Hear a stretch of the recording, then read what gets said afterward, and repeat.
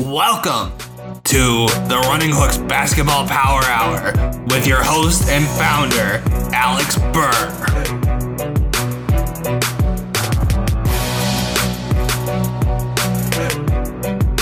Hello, and welcome to another edition of the Running Hooks Basketball Power Hour. It has been a hot minute. I don't believe I've recorded since the conference finals of last season.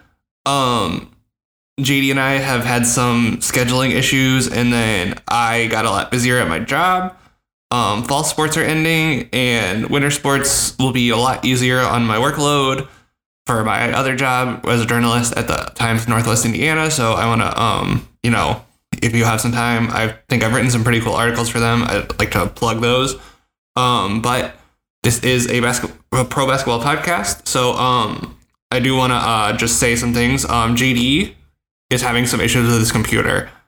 I wanted to try to work out a return with him, but until he gets a new computer, it's just not going to be feasible.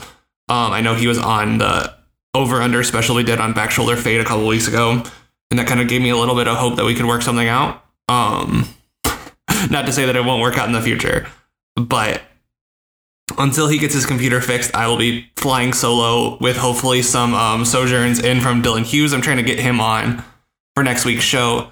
Hopefully we can get that situated.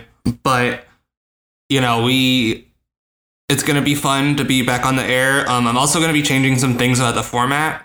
3 teams just isn't feasible at this point for me. Well, let me just say, I will be doing 3 teams every week. But I'll get to that in a second. I will not be doing 3 separate teams each week. I will be doing 1 team the same every week. But I will not be watching as many games either due to work schedule constraints. I will be watching at most probably 6 games a week, which is still a lot, frankly. So I will be trying to consume as much NBA content as possible, but also, trying to maintain a work-life podcast balance.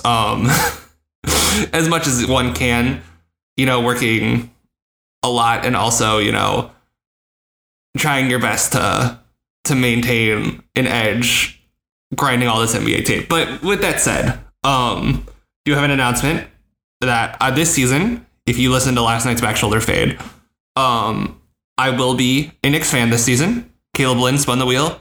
Zach Griffith is his witness and God. I will be a Knicks fan this season, forced to follow the team that made me and Dylan Hughes want to gouge our eyeballs out the last couple seasons. It will be an experience. One of the things I will be discussing will be the Knicks Celtics game from last night, because I watched that game and I have several thoughts. Because I will be taking my own. I have not been a fan of an NBA team since. I'll be honest, I was a Bulls fan in name only by 2017. I'd really stopped caring for them. The last Bulls team I think I really, really cared about, because I was pissed off at them in 2016. They were really bad. And 2015, I think, was the last time I was like really, really enjoying the experience of being a Bulls fan. So this will be an interesting experiment as I go through this Knicks season. Knicks fans really, I follow a good amount of Knicks fans on Twitter. And so it's interesting to see how they react to this team, and I can kind of see why it's frustrating. That being said, they still almost won last night.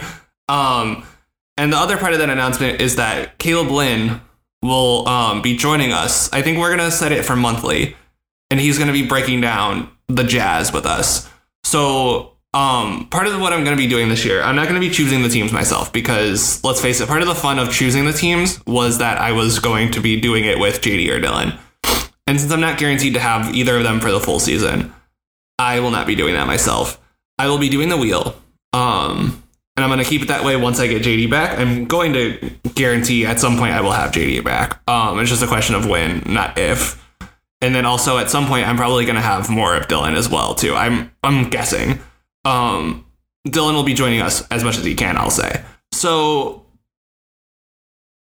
I think that's going to be fun to monitor going forward. And I took the Jazz and the Knicks off the wheel because since Caleb will be monitoring the Jazz more for back shoulder fade purposes, but still, since, we can use this content for all of our platforms, might as well, right? And then Caleb and I talked about it. We have a tentative idea, nothing set in stone yet, but once, this is more for back shoulder fade purposes, but once, because Thursday Night Football is going to end in about, we're on week 8, it's going to end in about 9 weeks.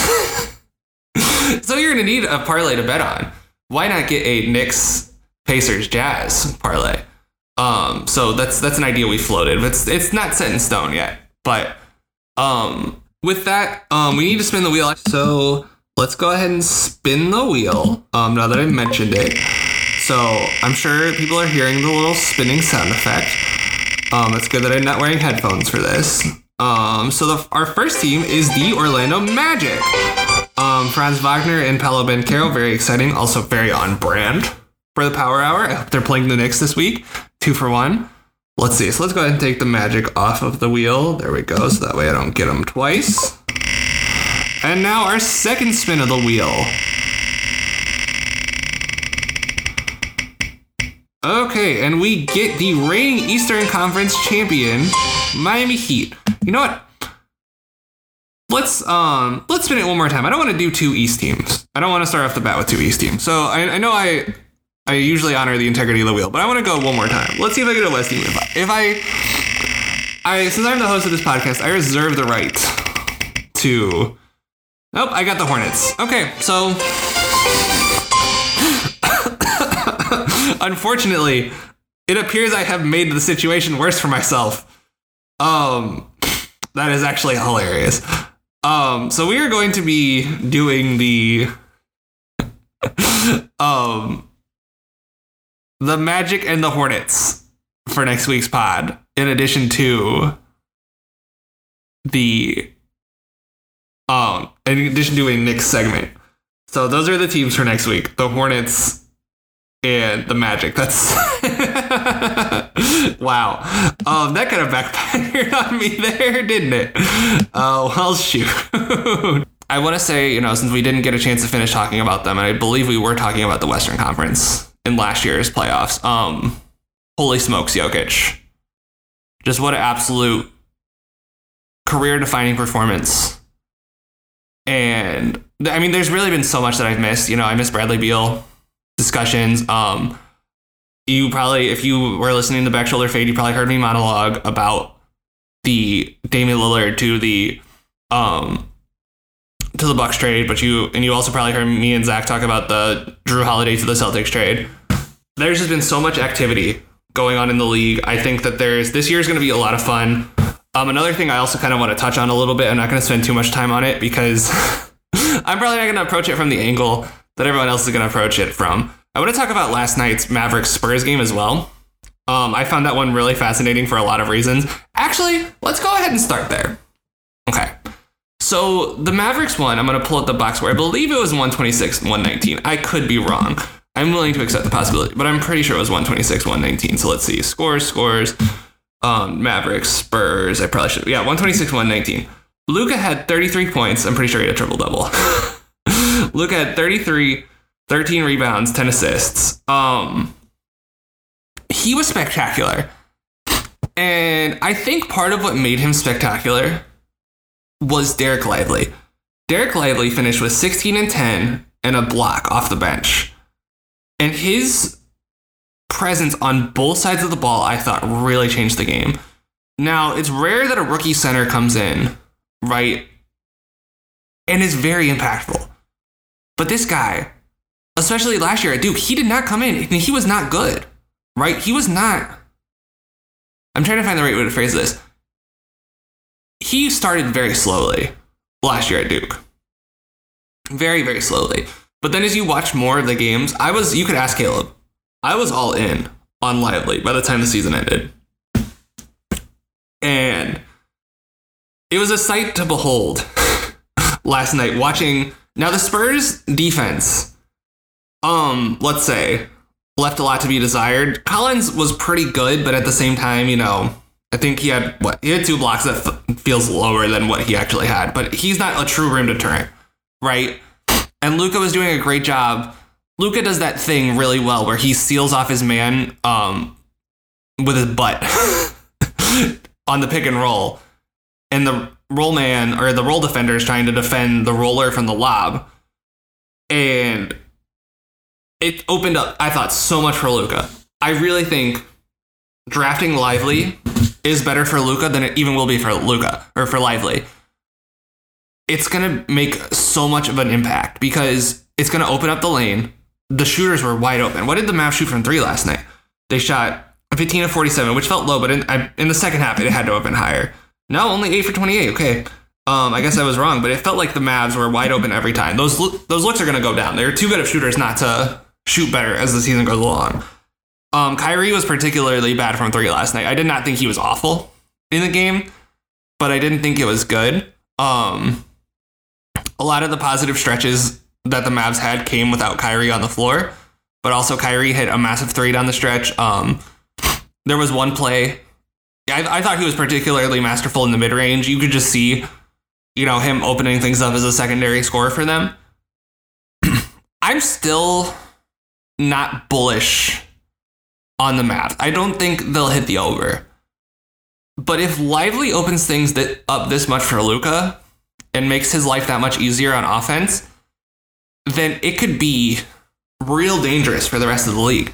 Because I was texting with Caleb last night, and I told him I thought, like, hey, Lively turned that game around. He's like, I don't think one player can just do that. I was like, but you don't understand. It opened up things for Luka in that Luka in the second half, I think Luka was pretty even distribution scoring wise both halves, but it just looked easier in the second half. 7 for 12 from the field, 2 of 6 from 3, only 3 free throw attempts, but it just felt easy. He had a couple lobs to Lively, and Lively had 12 and 7 in the second half. RJ and JJ on the broadcast, I should say Richard Jefferson, were both saying it's like, man, I think Richard Jefferson at one point said, if they redid the 2023 draft, would Lively go over Wembanyama? And it was a funny joke. Obviously, he would not. But he played tremendously, showed why he got a lot of hype coming out of Duke. And then Wembanyama had an interesting game as well. Let's just say that. He was 6 for 9 with 15 points, and he had 5 fouls, 1 block, 5 rebounds. I'm going to be honest. It felt like he was pretty passive for most of that game. And it didn't, there was a stretch in the fourth quarter there where he started calling his own number. And he got the ball on the wing. He got the ball at the 3-point line, cashed a 3. I think it was with Lively in his face. Got the ball in the wing. He was making stuff happen in the fourth quarter. In the fourth quarter, he had, 9 points. Leading scorer for the Spurs in the fourth quarter. I just, and leading shot attempter too with 5 shots. Tied with Keldon Johnson. Vassell was awesome in this game. Keldon was awesome in this game. I'm going to be honest, though. If this guy can get shots like that, you need him to get at least 15 shots up. You can't have him be stand on the wing. Oh, I'll just wait for my turn. No, you need him to be aggressive. And I understand, maybe it's a him being deferential thing. Maybe it's a coaching thing. I think we'll find out in the next 10 games. Also, him being in foul trouble, I'm sure did not help because he did, what was the final minute count? I don't think it was a whole lot because he was in foul trouble a good majority of the game. So the final minute count was 23 minutes and 19 seconds. So he probably gets up more shots if he plays more than 23 minutes, which I'm guessing he probably will. I'm guessing, ideally we'll probably get to around 28 minutes a game. Hopefully 30. But again, I thought Vassell was awesome in that game. He got a massive contract extension. Everyone's like, what? Why is this guy getting this extension? And I thought he really kicked ass and took names last night. Keldon Johnson was pretty good too. Sohan inexplicably started at point guard.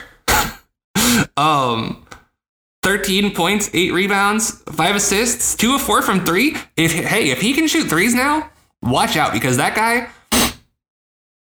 guy's good.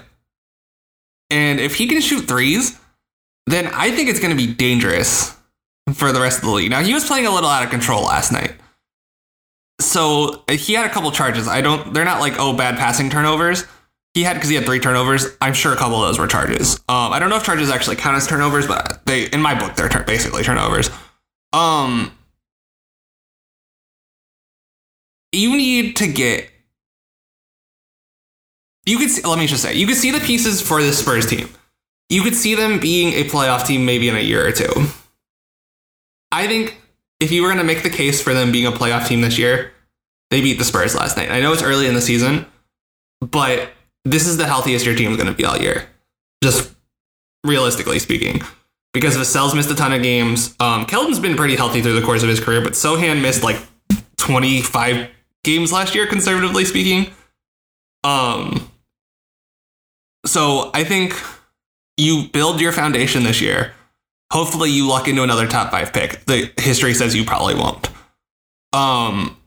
And then you see what you have from there. Try to upgrade on that point guard spot, hopefully, where you don't have Sohan playing point guard.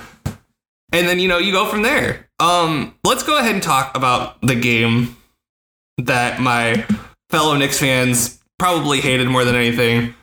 And that's former Knick, one of my favorite Knicks of all time, Kristaps Porzingis. Going into the Garden, absolutely dominating things.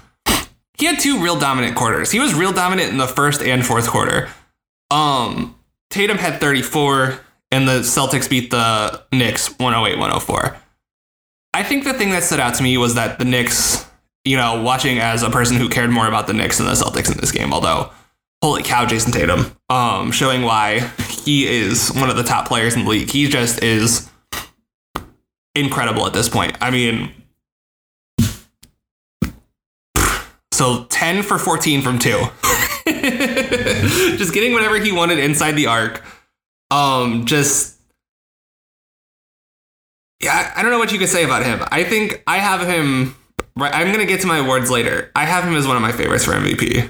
I think it's going to be pretty intense to watch, but I think something that was pretty noticeable early on, and one of the reasons why Kristaps came out and dominated, he had 15 points in the first quarter.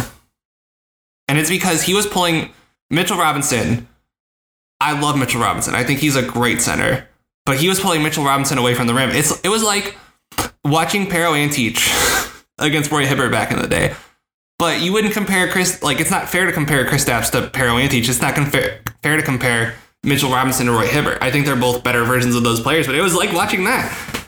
And, there was one play, too, where Robinson was at the elbow for some reason. I don't know why. The ball handler had his man contained. And Robinson was all the way at the elbow. Kristaps was in the corner. Kristaps hits Robinson with a slick baseline cut, wide open for a dunk. I was like, why are you up that high? Why are you not guarding? Why are you not on the baseline? But that was, those kind of small mistakes, those kind of small defensive mistakes are like, one thing. But then there was another play where Randall somehow in this game kept getting switched onto. I'm going to say either switched onto or his primary assignment was Brown or Tatum. And he just kept getting lost out there. And I don't know. I'm not the biggest Randall guy. I'm not going to act like I have been. I'm going to try to be more supportive. One of my big problems with this team is my belief in this system is you can't play a traditional 4 at the 4 spot anymore. I just don't think it works. And as much as Julius Randle has improved his game, he is a traditional 4 at the end of the day. He can't guard Jason Tatum or Jaylen Brown. He just can't. And there was one play where he got screened by Porzingis. And it was a 2-on-1. And Mitchell Robinson just is, it's that classic thing, right? It's what they always teach you in the fundamentals of basketball, right? Where if you run a pick and roll, your defender has to make a choice. Except Jaylen Brown was inside the 3-point line. Randall was like there with his hand on his hips. And Mitchell Robinson was at the elbow. And Porzingis was beneath him. Of course, you're going to get the wide open dunk every single time. So it's just those small things that I see from them. I want to see, obviously, I don't think Randall's a bad defensive player. I think he's gotten a lot better since he, was on the Lakers or when he was on the Pelicans. But I think that kind of stuff is not good. And it was a lot of that. Like there was one play where Tatum blew by Grimes. Grimes was his primary that night. And he had Randall. Randall was his one man to beat. One dribble, one power dribble, easy dunk. Randall didn't even slide his feet, try to get his hands up. Just like you can't have that kind of stuff. That, like, one of those mistakes is one thing, right? You can live with one of those mistakes. Multiples of those mistakes, and those are the small things that kill you. That's why you lose a game that you can win by 4. Now, I'm not even going to rag on the fact that he shot 3 for 8. I thought he was good. Or that's 3 for 8 from 3. He was 5 of 22 from the field. I'm not even going to rag on that. He had 7 assists. I thought he was good at creating stuff for his shooters out of, he was good at getting into the post and then creating stuff out of that, right, for his teammates. So I'll live with the 5 for 22. I'm not even going to be mad at that. But what I am going to be mad at is the lackluster defense. I thought Brunson, too, he was not particularly good in this game. But, the effort was there on defense. I could see it on defense. I didn't see it from Randall. I saw the effort from defense from Barrett, and, he was producing on offense. Now, it wasn't particularly pretty for him either, but, 8 for 20 is a lot better than 5 for 22. So, I don't know. I think this Knicks team, I have them projected as a home court in the first round team. I think that there's a lot of people who project they're under. I don't like that. I think that they're a team. Oh, and by the way, quickly in the Villanova boys, DiVincenzo and Hart, they really showed me a lot last night. DiVincenzo was 0 from the field, but I just like their energy. This Knicks bench showed why it's really good and really deep. And now you can't trust on the Knicks to shoot 18 for 41 every game for 3 or 44% from 3. But also, I'm not going to bank on them shooting. So if you take out that 18 for 41, they were 18 for 56 from 2. So let's do some quick math. That's less than 33% off the bat. I know that. So let's do the exact percentage because I'm going to guess that's 31% from 2. 32.1% from 2. So Porzingis, to come back to him, he just completely dominated the paint. There was possessions where the Knicks would just throw stuff up inside and try to get stuff up on the rim. And Porzingis was just too tall. It didn't matter. I would wager to guess that it's not going to be that way against every single dominant rim protector. But they need to shoot better inside or get to floater range. I thought one of the things that Quickly did that was good in this game, he was getting to that little in-between area. There was one play he had in particular. Brunson drove to the paint and kicked it out to Quickly on the wing. Quickly then drives, gets a foot inside the paint, but pulls up at the elbow. And I was like, that's just what you need against a rim protector like this. You don't always need to get to the heart of the paint, but you can, those little elbow jumpers. It's kind of a lost art in today's NBA, where you can keep the defense honest that way, especially with a guy like Quickly, who I had 24 points last night, 6 rebounds, 4 assists. He was amazing. 5 of 6 from the free throw line, 5 of 7 from 3. So I think, having a guy like that really, really helps in that situation. Again, I think the Knicks will be good, my Knicks, but I just want to see more, and I think this team is capable of more. And everyone who's listened to this podcast knows I have a ton of RJ Barrett stock. I thought he was the only one who could kind of figure out Porzingis. He got those little touch layups that he can do over him. He was really good in that game, and I want to give him his flowers. So let's go ahead and move on. I'm going to go ahead and do my awards first. So MVP, I kind of already talked about it.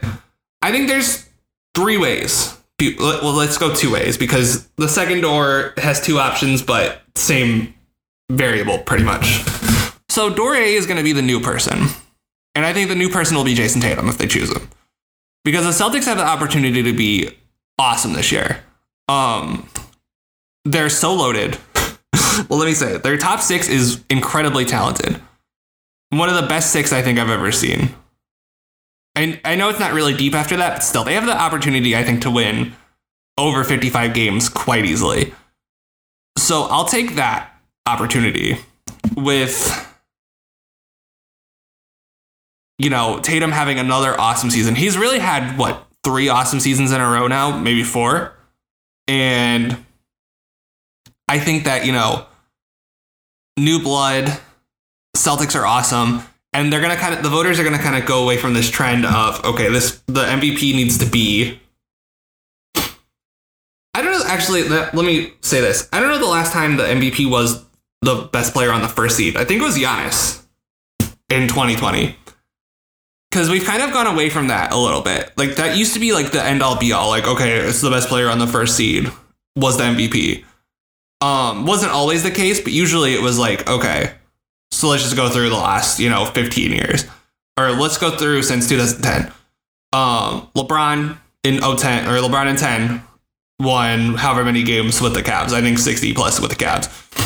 Derrick Rose in 2011, 60 plus with the Bulls.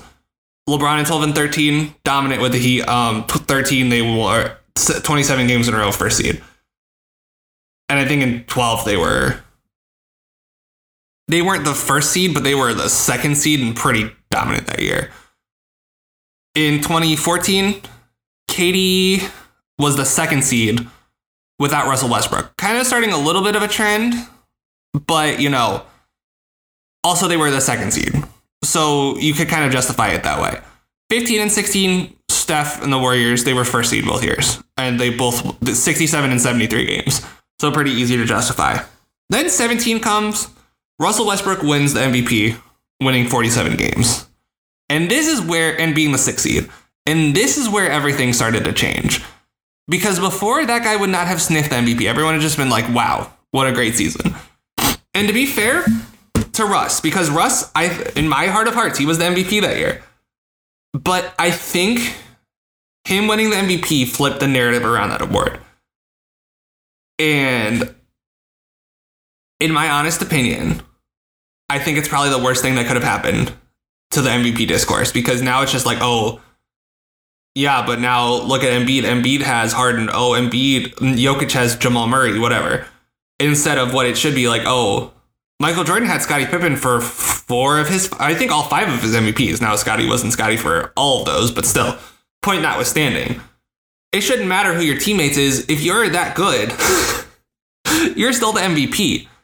But so then let's just go through it. Let's rip through it, the rest of it. Harden, so you go on a 3-year run where it is the first seed. Harden was the first seed in the West in 18, but then Giannis was the first seed in 19 and 20.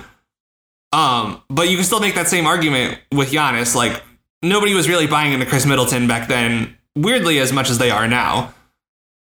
And in 18, 18 is kind of similar to what happened with Joel Embiid last year. Like, oh, Harden's been second so many times. This guy just needs to win an MVP now. And it just so happened he had a great year that year, but he was bound to win one eventually. 21, Jokic was the 3rd seed. And I think he would have been the 3rd seed no matter what that year, if I'm not mistaken. I don't think they were the 1st seed when they rolled into LA or when they rolled into Golden State and Jamal Murray hurt himself.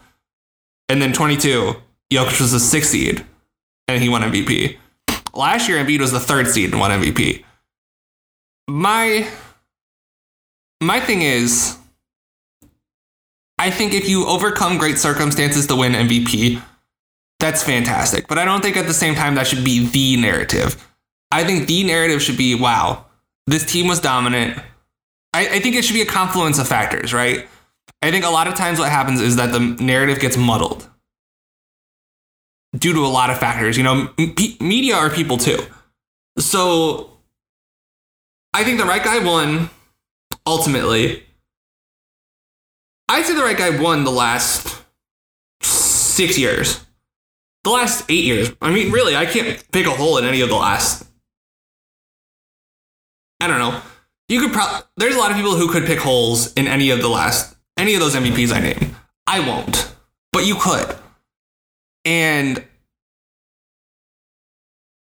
some of them are maybe not chosen for the right reasons. Like, I don't think Jokic in 22 was chosen for maybe the right reason. But it was, a phenomenal season and he deserved recognition for it. But at the same time, I think what happens is, like, you not having good enough teammates becomes the narrative. And that's what I don't like. That's what I don't care for. And so if Tatum wins this year, it'll be reclaiming the narrative of, oh, Just a great guy on a dominant team. No other subliminal narratives. Finally winning out again. And I think the league needs that. We need to just celebrate greatness rather than what a person is not succeeding with, if that makes sense. So I'll take Tatum as one of my choices, but then I'll also take Jokic and Giannis for my other two choices. And here's the logic behind those. One thing that the media will do as well is they'll punish a guy for not succeeding, and then they'll reward him for succeeding after that. I'll give you 3 examples. So you got LeBron in 2011, you got Giannis in 2021, and you got Jokic in 2023. Okay, what happened? What happened in literally all those cases? Those guys had won 2 MVPs previous. Okay. They lost in embarrassing fashion the year before in the playoffs. Let's just, LeBron to the Mavericks in 2011. Okay, then you have Giannis lost to would that have been the Celtics series? No, that would have been, who'd they lose to in 2020? I can't, was that the Heat? They lost to the Heat, that's right, build a wall. They lost to the Heat in 2020, and then the Nuggets lost to the Suns in 2022, right? Or no, it was the Warriors. Now that one wasn't as embarrassing so much as it was, okay, this guy hasn't done it in the playoffs. Why is he, a 3-time consecutive MVP? Which, fair. I don't think that anyone necessarily, the last guy to do it was Larry Bird. So if that's the logic you're approaching it from, that's fair. But also if the guy's the most valuable player in the league, like LeBron should have probably won 5 MVPs in a row. And this is coming from a guy who grew up on Derrick Rose. LeBron probably should have won. LeBron was that era. LeBron literally is this whole era of basketball. The NBA right now owes where it is to LeBron James.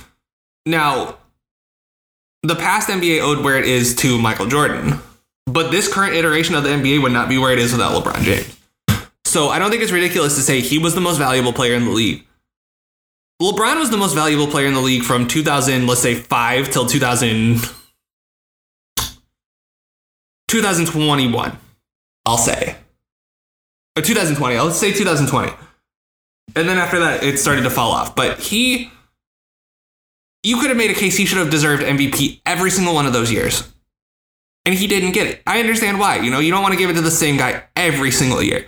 But it's a little disingenuous to say he did not deserve that one. And also the media were mad at him that year too because of how he handled the decision. And I still think he finished second. Because he was truly that dominant when he was in Miami. My contention is that that's the best version. The best version of LeBron is 2018 LeBron because he figured it all out and was just utterly destroying people. The second best version of LeBron is any of the Miami years, in my humble opinion.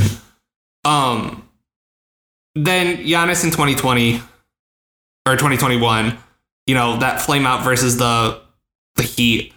Everyone's like, oh, this guy might be a fraud. We don't want to give a fraud 3 MVPs in a row. Goes out, beats the Heat, beats the Nets in a crazy 7-game series, and then goes, 17 for 19 in an impressive Game 6 versus the Suns.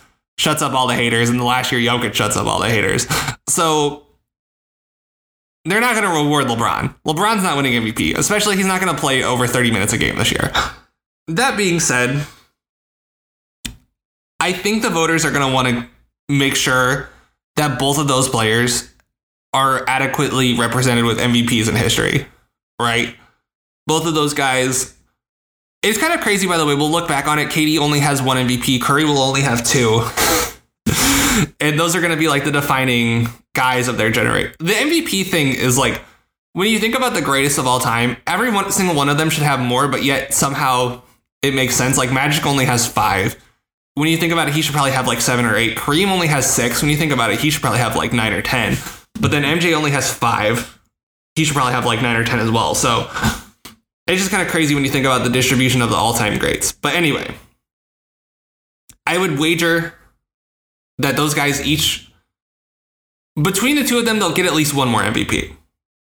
And they'd probably want it to come sooner rather than later because they will be exiting their primes sooner rather than later. And if I had to pick one of those two, I'd pick Giannis over Jokic because I don't think Jokic will care about this regular season as much as Giannis will. I think Jokic maybe will coast in the regular season. I could be wrong, but I think that this will be the year where an outside looking in candidate, because Caleb, I put out a tweet earlier saying Tatum was a dark horse candidate. He objected to my use of the word dark horse, which fair. I'll concede to him that's fair. But an outside looking in candidate, I don't think people are picking this guy as much. I don't know. I'm not looking at the odds. If the Warriors are a top 3 seed, I think Curry could get one more on his way out. And I think that could be a guy where people want to reward him on his way out. I think that's actually a good transition into my tiers. So let's go ahead and talk about the best teams in the league. Let's start with I'm going to go championship, and then I'm going to go could win a championship if everything breaks right, and then we'll go from there. So championship contenders, I mean, it's pretty obvious who the top 4. I think there's 4 real clear-cut championship contenders. I think you got in the East, the Bucks and the Celtics. I think really out of the East, those are the only 2 teams that could win. Unless Philly swings a massive trade, I don't think that's going to help them, because I think Embiid... One thing about the Power Hour ending last year is that I did not get a chance to rip Embiid properly. He was... Listen, man. He really needs to prove it in the playoffs this year, because this is not painting a good picture playoff-wise for him. That's all I'll say. I'll be nice, because I really want him to succeed, but man, it's not looking pretty for him. So I think those are the only 2 teams that can win it out of the East. And then I'll take Phoenix and Denver out of the West. And those are my 4 clear-cut contenders. I think those 4 teams kind of stand above the rest in terms of who is actually good in the league. Now, the next tier, I think the Lakers and the Warriors could win things if things break right. You know, they have a ton of championship experience on their teams. The Lakers looked really good last year in last year's playoffs. They looked really good. They looked pretty good on Tuesday against the Lakers, or against the Nuggets. I really botched that sentence there. They looked really good on Tuesday against the Lakers. So I think that's one thing they have going for them, is that, hey, you know, we can be... I'm trying to find the right way to phrase this. We have the experience of making it far last year. We got better. We improved around the margins this year. You know, I thought Vincent was a great signing for them. So it's just going to be interesting to see how they go through this season. Especially trying to manage LeBron's load. You know, trying to load manage LeBron. That's probably a better way to phrase that. In a new way versus how they were doing it the last couple of years. And then the Warriors, you know, all that championship experience. In the East, I'll throw the Sixers in this category. Just out of throwing them a bone. You know, they don't really deserve it. They still haven't made a conference finals. You would think a team this talented with an MVP winner, a guy who's deserved to win the MVP the last 4 years, would have been in this category, like, would be a shoo-in for the contender category, especially with how deep their team is, even without James Harden. But man, it's just rough for them. And then, you know, I'm not going to throw any other East teams in this category. I'll say, yeah, I'm not going to really throw any other teams in this category. So then I have my playoff locks. And I'll throw the Cavs, the Knicks, the Kings. I'm already at... See, I'll throw the Cavs, the Knicks, the Kings in this tier. I really like all those teams to avoid the play-in. I think those teams are solid, play solid on whatever side of the ball they excel at, because the Kings are not a great defensive team. But I think the Knicks, you know, barring a health catastrophe for all those teams, they should all be, you know, in the mix for being, you know, 45 to 50 wins. Pretty solid.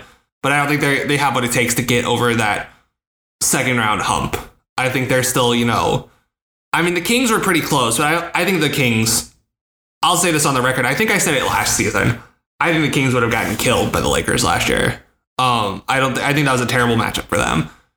And because I thought the Warriors were the perfect matchup for them just because of their lack of punishing size, and even Looney killed them. So if Looney killed them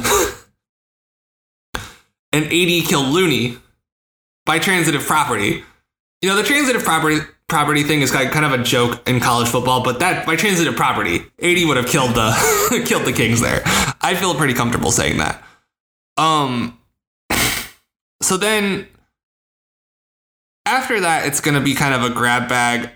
So play-in locks.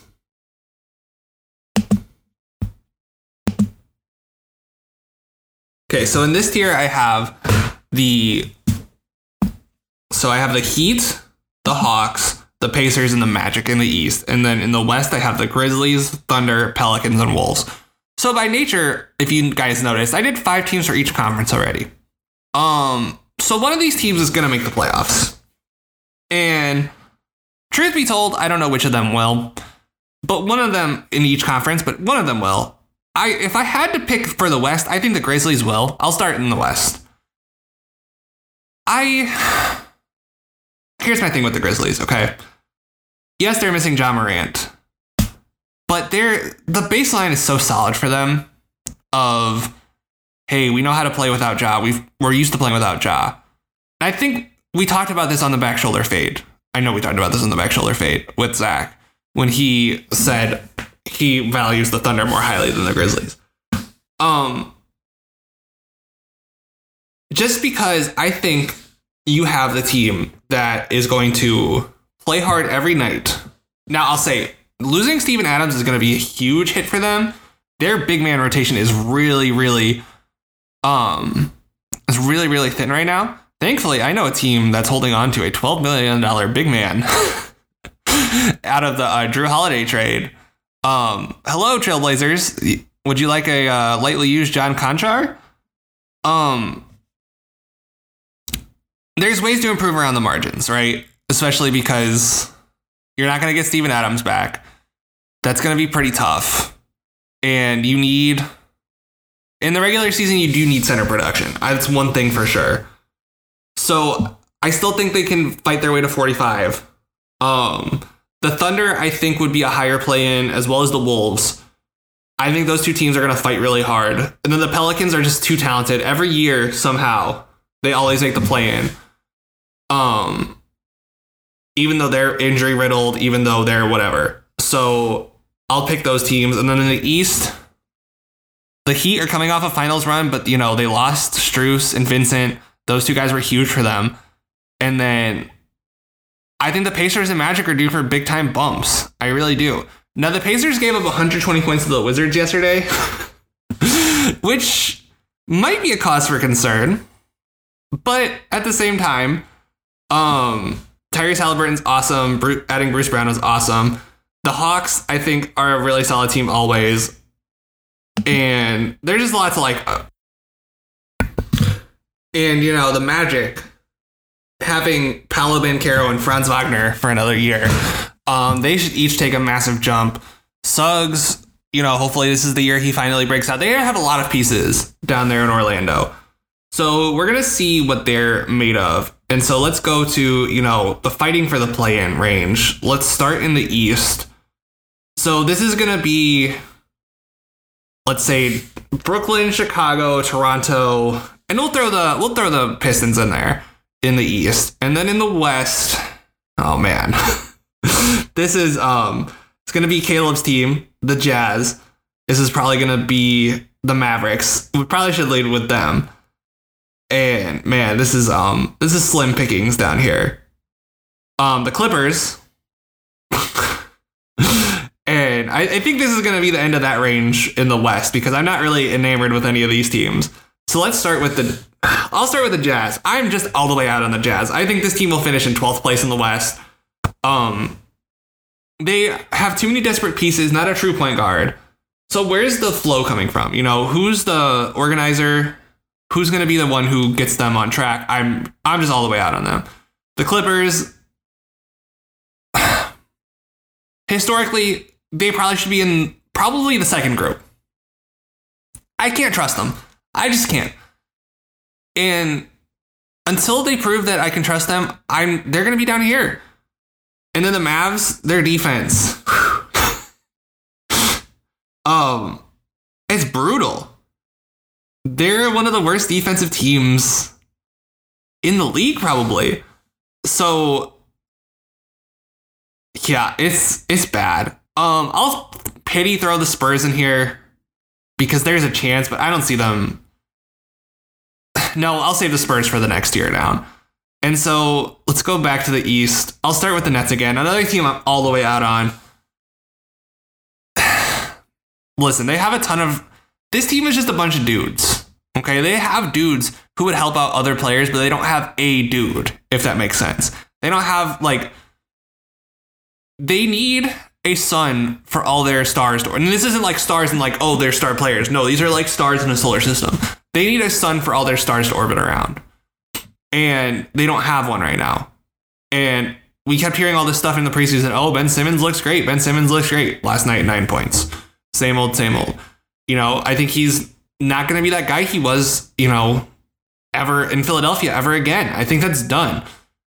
You know, his second or third year in the league, he was a truly special player. And I just think that's not in the cards for him. You know, it's not kind of like Tyreek Evans. It's exactly what happened to Tyreek Evans. He was really good his rookie year and then just kind of like all the way downhill, you know?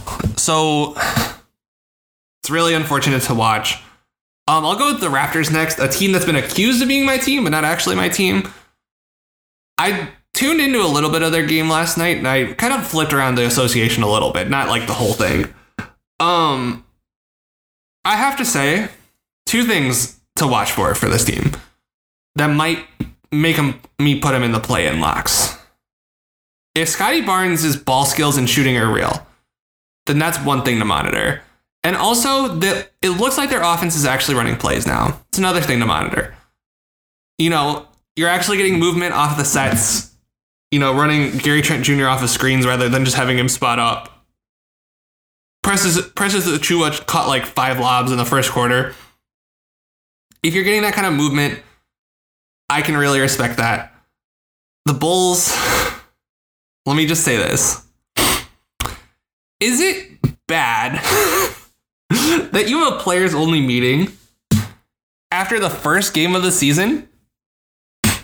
There's a lot of teams, the Rockets, for instance, they lost by 30 last night. Did they have a players only meeting? And nope. The Bulls only lost by 17 to the Thunder, a team that is objectively better than they are. And they had a players only meeting last night. That is concerning. And then the Pistons, I'm throwing them in this tier. They're definitely the last team in this tier. They could vacillate between both of them. You could make a case they're better than the Nets and the Jazz. I'm not going to make that case just yet, although they did punch the Heat in the face last night. Their history shows that might just be a blip on the radar. I'm not going to they don't deserve the benefit of the doubt until they actually see it. So even though I did pick the Pistons over, I think the over was only like 27.5. So it's not like, you know, it's not like anything earth shattering, you know, to say that I think they're not going to be an awful team. I just don't think they're going to be a particularly good team. And now on to the dregs of the league, the worst 5 teams in the league. I will not rank them in order, but the Washington Wizards, let's just start with them. For non-power hour purposes, I would guess I will not watch a second of Wizards basketball this year. They want to talk about a collection of guys. This is like the Nets problem, except if they were all worse. Except DeLon Wright. I love DeLon Wright. In actual serious analysis, I think Bilal Coulibaly could be an interesting prospect to watch, but I want to see it. But, that's whatever. We need to see it still. The Houston Rockets, they added a bunch of guys. I think they could be better record-wise than some of the... I think they probably have the best chance record-wise to be... They have the chance record-wise to be better than all these teams that I'm going to mention. They added a lot of vets. Van Vliet, Dylan Brooks, Jock Landale, Jeff Green. Got rid of Kevin Porter Jr. in an unfortunate situation. I just think, if they get to 27 wins, that's 10 more wins than they got last year. I think that's pretty successful. And if Jalen Green shows signs of growth, Amen Thompson shows signs of growth, they need to grow. That's what they really need. I know the problem is they want to win this year, right? They want to make the play-in because they owe the top 4, I think, protected pick to Oklahoma City. You're not going to win this year. It's fine. You need to accept reality. But if you show signs of growth and you've traded for enough first-round picks over the years, you're going to be able to replenish your youth still. It's not like at a point where, we're stuck. You have 2 potential stars in Şengün and Jalen Green. So, whatever, take a swing. The Spurs also have a chance to be the best team out of this group. But I don't know who's going to be better between the Spurs and the Rockets. Also, I forgot Reggie Bullock on the Rockets as well. So that's going to be interesting to see. They have a lot of good bets on their team. But the Spurs, I talked about them earlier. They have a lot of good young talent. They also have a lot of not good young talent. So I think they need to I think it would be in their best interest to be bad for another year. And then we'll see. The Portland Trailblazers will be not good once again. Scoot Henderson, first year of a rebuild. This is their first true rebuilding year. Gosh, when was the last time the Blazers actually went and tried to rebuild? It's been a while. Because they were bad in 2011, 2012. But they weren't that bad. I think they were, because they still had LaMarcus Aldridge, they still had Batum, Wes Matthews. They were trying to compete that year. They were just bad. So the last time they were outright trying to be bad, I couldn't even tell you. It was probably in the mid-2000s when they were getting Brandon Roy, Martell Webster. I don't think they drafted Martell Webster. Someone will have to fact check me later on. If I got anything wrong, by the way, send it to @CalebLin1 on Twitter. But the Blazers are going to be bad. I'm going to be interested to see what they do with their backcourt this season. You need to see, who's going to be out of their trifecta. I would personally go with Henderson and Sharp. I think those are going to be the 2 guys you go with in the future. And, Simons. I think there's a market for Simons. I think you could get maybe not like what you got for Dame. You could get something for him. I think he'd be better. I think the relationship would be better served if you let him go somewhere else. And then last but not least, the Charlotte Hornets. First of all, what they're doing with Miles Bridges is just flat despicable. Listen, man. He should have been cut. I know for legal reasons they probably couldn't. I don't even know why he's still on their roster. I don't know why they re-signed him to the qualifying offer. I don't know.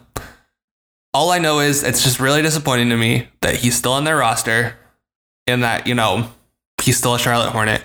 It doesn't seem like there's going to be any repercussions to him allegedly throwing rocks at his wife's car with the child in the car. Or let me just say his baby mother's car. I said wife. Allegedly. So that's not a good look for the Hornets.